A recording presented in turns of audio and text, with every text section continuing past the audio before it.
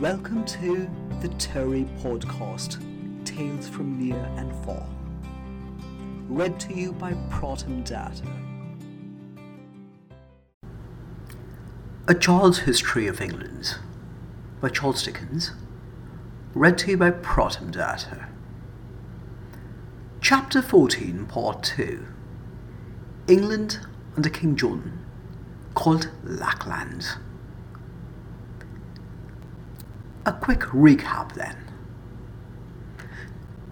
It's 1199, and Richard I, or Richard the Lionheart, is dead, and John's taken over. Now John, of course, Richard, John, Geoffrey, are all children of Henry II and Eleanor, the Duchess of Aquitaine. Even John was the youngest of Henry II and Eleanor's children, and Henry quite liked him. Nobody really wanted him to succeed in the English throne. They rather thought that the 12-year-old boy, Arthur, would become the next King of England. So what happened was, of course, England at that point of time was having a massive rebellion amongst its own ranks, civil war of sorts, with the French kings trying to assert their dominions over England, while the English kings were asserting their dominions over France. So King Philip II supported Arthur, and King John was left all by himself. And that didn't go very well when a chance presented itself. In the Battle of Mirabeau, John did get a chance to capture Arthur, imprisoned him in Falaise and then in Rouen, and finally had him killed. So, Geoffrey's son Arthur, the little boy, was now dead, and John could simply resume quelling revolts and battling his way through his entire monarchy. But King John, being King John, now started a new quarrel with the Pope, Pope Innocent III, and the Pope, not liking him much, ended up excommunicating him.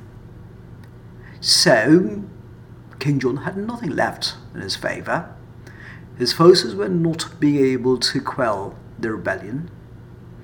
Philip in France was marching rapidly westward to constantly combat him in just about every possible arena, and King John decided, why not go and seek for help from the Turks? When the Turks heard that he was willing to renounce his own religion just to get help from the Turks and defeat King Philip II, they basically thought, I don't think this is a person who knows how to maintain his own kingdom. No good trying to ally ourselves with him, because that's just going to open up a new can of worms. And that is where we stand. Back to the book then. Money being in his position the next best thing to men, King John spared no means of getting it. He set on foot another pressing and torturing of the unhappy Jews, which was quite in his way, and invented a new punishment for one wealthy Jew of Bristol. Until such time as that Jew should produce a certain large sum of money, the king sentenced him to be imprisoned and, every day, to have one tooth violently wrenched out of his head, beginning with a double tooth. For 7 days, the oppressed man wore the daily pain and lost the daily tooth, but on the 8th he paid the money. With the treasure raised in such ways, the king made an expedition into Ireland, where some English nobles had revolted. It was one of the very few places from which he did not run away, because no resistance was shown. He made another expedition into Wales, whence he did run away in the end, but not before he had got from the Welsh people as hostages 27 young men of the best families, every one of whom he caused to be slain in the following year. To interdict an excommunication, the Pope now added his last sentence: deposition. He proclaimed John no longer king, absolved all his subjects from their allegiance, and sent Stephen Langton and others to the King of France to tell him that, if he would avoid England, he should be forgiven all his sins, at least should be forgiven them by the Pope, if that would do. As there was nothing that King Philip desired more than to invade England, he collected a great army at Rouen and a fleet of 1,700 ships to bring them over. But the English people, however bitterly they hated their king, were not a people to suffer invasion quietly.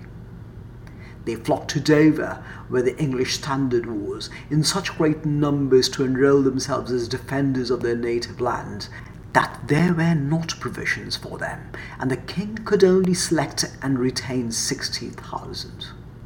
But at this crisis, the Pope, who had his own reasons for objecting to either King John or King Philip being too powerful, interfered. He entrusted a legate, whose name was Pandulf, with the easy task of frightening King John.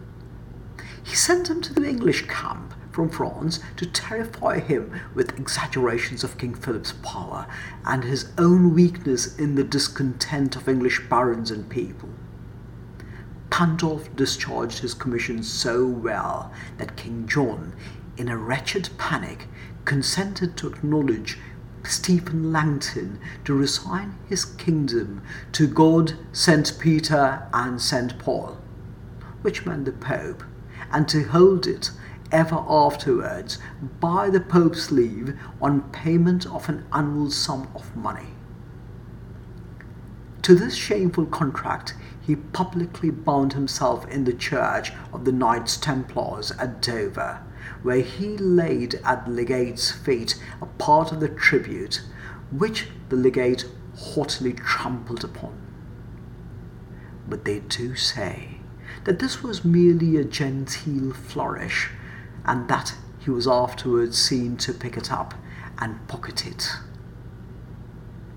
There was an unfortunate prophet, the name of Peter, who had greatly increased King John's terrors by predicting that he would be unknighted, which the king supposed to signify that he would die before the feast of the Ascension should be passed. That was the day after the humiliation.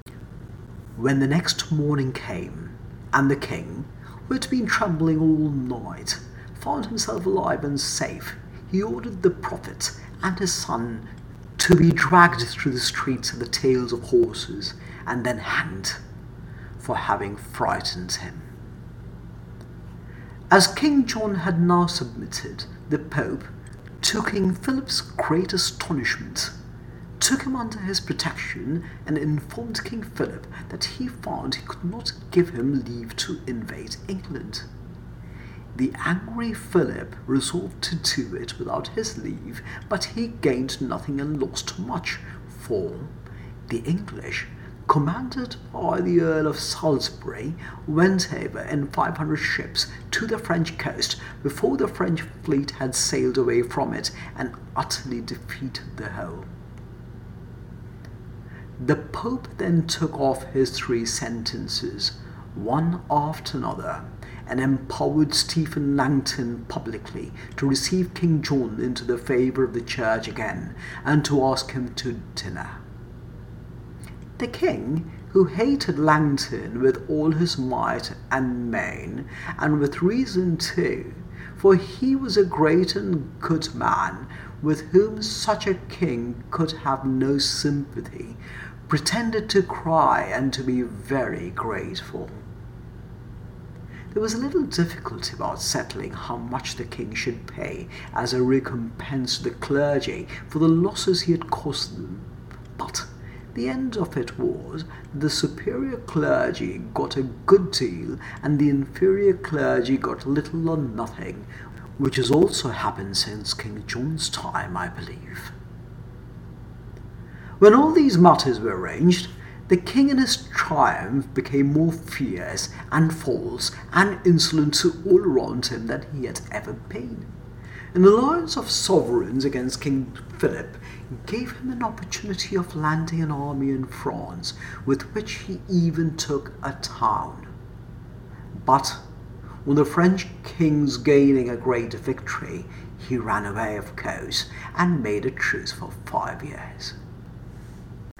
And now the time approached when he was to be still further humbled and made to feel, if he could feel anything, that what a wretched creature he was.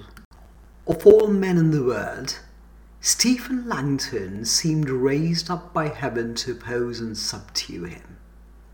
When he ruthlessly burnt and destroyed the property of his own subjects, because their lords, the barons, would not serve him prod, Stephen Langton fearlessly reproved and threatened him. When he swore to restore the laws of King Edward, or the laws of King Henry I, Stephen Langton knew his falsehood and pursued him through all his evasions. When the barons met at the Abbey of St. Edmundsbury to consider their wrongs and the king's oppressions, Stephen Langton roused them by his fervid words to demand a solemn charter of rights and liberties from their perjured master, and to swear one by one on the high altar that they would have it or would wage war against him to death. When the king hid himself in London from the barons, and was at last obliged to receive them, they told him roundly they would not believe him unless Stephen Langton became a surety that he would keep his word. When he took the cross to invest himself with some interest, and belonged to something that was received with favour, Stephen Langton was still immovable. When he appealed to the Pope, and the Pope wrote to Stephen Langton in behalf of his new favourite, Stephen Langton was deaf, even to the Pope himself, and saw before him nothing but the welfare of England and the crimes of the English king. At Easter time, the barons assembled at Stamford in Lincolnshire, in proud array, and marching near to Oxford where the king was, delivered into the hands of Stephen Langton and 2 others a list of grievances. And these, they said, he must redress, or we will do it for ourselves. When Stephen Langton told the king as much, and read the list to him, he went half mad with rage. But that did him no more good than his afterwards trying to pacify the barons with lies. They called themselves and their followers the Army of God and the Holy Church, marching through the country with the people thronging to them everywhere. But at Northampton, where they failed in an attack upon the castle, they at last triumphantly set up their banner in London itself, whither the whole land, tired of the tyrant, seemed to flock to join them. 7 knights alone, of all the knights in England, remained with the king, who, reduced in this strait, at last sent the Earl of Pembroke to the barons to say that he approved of everything, and would meet them to sign their charter when they would. Then, said the barons, let the day be the 15th of June, and the place Runnymede. On Monday, the 15th of June, 1214, the king came from Windsor Castle, and the barons came from the town of Staines, where they met on Runnymede, which is still a pleasant meadow by the Thames, where rushes grow in the clear water of the winding river, and its banks are green with grass and trees. On the side of the barons came the general of their army, Robert Fitzwalter, and a great concourse of the nobility of England. Where the king came, in all, some 24 persons of any note, most of whom despised him and were merely his advisers in form. On that great day, and in that great company, the king signed Magna Carta, the great charter of England, by which he pledged himself to maintain the church and its rights, to relieve the barons of oppressive obligations as vassals of the crown, of which the barons in their turn pledged themselves to relieve their vassals, the people, to respect the liberties of London and all the cities and boroughs, to protect foreign merchants who came to England, to imprison no man without a fair trial, and to sell, delay, or deny justice to none. As the barons knew his falsehood well, they further required as their securities that he should send out of his kingdom all his foreign troops, that for 2 months they should hold possession of the city of London and Stephen Langton of the Tower, and that 25 of their body, chosen by themselves, should be a lawful committee to watch the keeping of the charter and to make war upon him if he broke it. All this he was obliged to yield. He signed the charter with a smile, and, if he could have looked agreeable, would have done so as he departed from the splendid assembly. When he got home to Windsor Castle, he was quite a madman in his helpless fury, and he broke the charter immediately afterwards. He sent abroad for foreign soldiers and sent to the Pope for help, and plotted to take London by surprise, while the barons should be holding a great tournament at Stamford, which they had agreed to hold there as a celebration of the charter. The barons, however, found him out and put it off. Then, when the barons desired to see him and tax him with his treachery, he made numbers of appointments with them and kept none, and shifted from place to place and was constantly sneaking and skulking about. At last he appeared at Dover to join his foreign soldiers, of whom numbers came to his pay, and with them he besieged and took Rochester Castle, which was occupied by knights and soldiers of the barons. He would have hanged them every one, but the leader of the foreign soldiers, fearful of what the English people might afterwards do to him, interfered to save the knights. Therefore, the king was fain to satisfy his vengeance with the death of all the common men. Then he sent the Earl of Salisbury with one portion of his army to ravage the eastern part of his own dominions, while he carried fire and slaughter into the northern part, torturing, plundering, killing, and inflicting every possible cruelty upon the people, and every morning setting a worthy example to his men by setting fire with his own monster hands to the house where he had slept last night.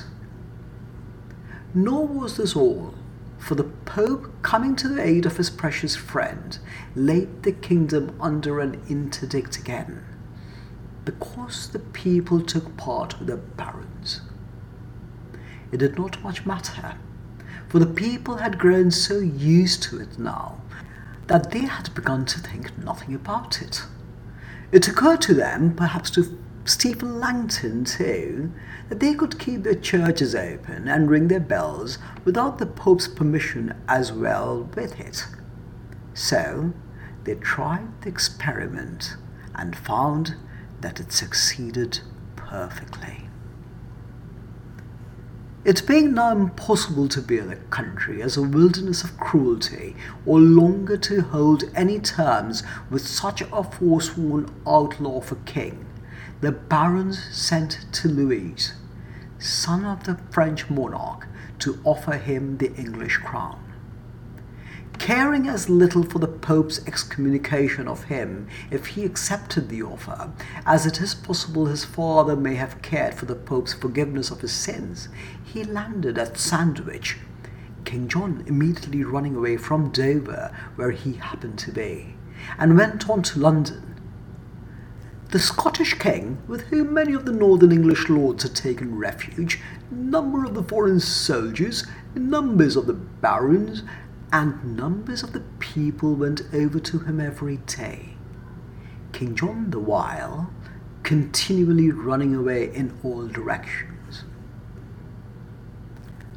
The career of Louis was checked, however, by the suspicions of the barons, founded on the dying declaration of a French lord that when the kingdom was conquered he was sworn to banish them as traitors and to give their estates to some of his own nobles.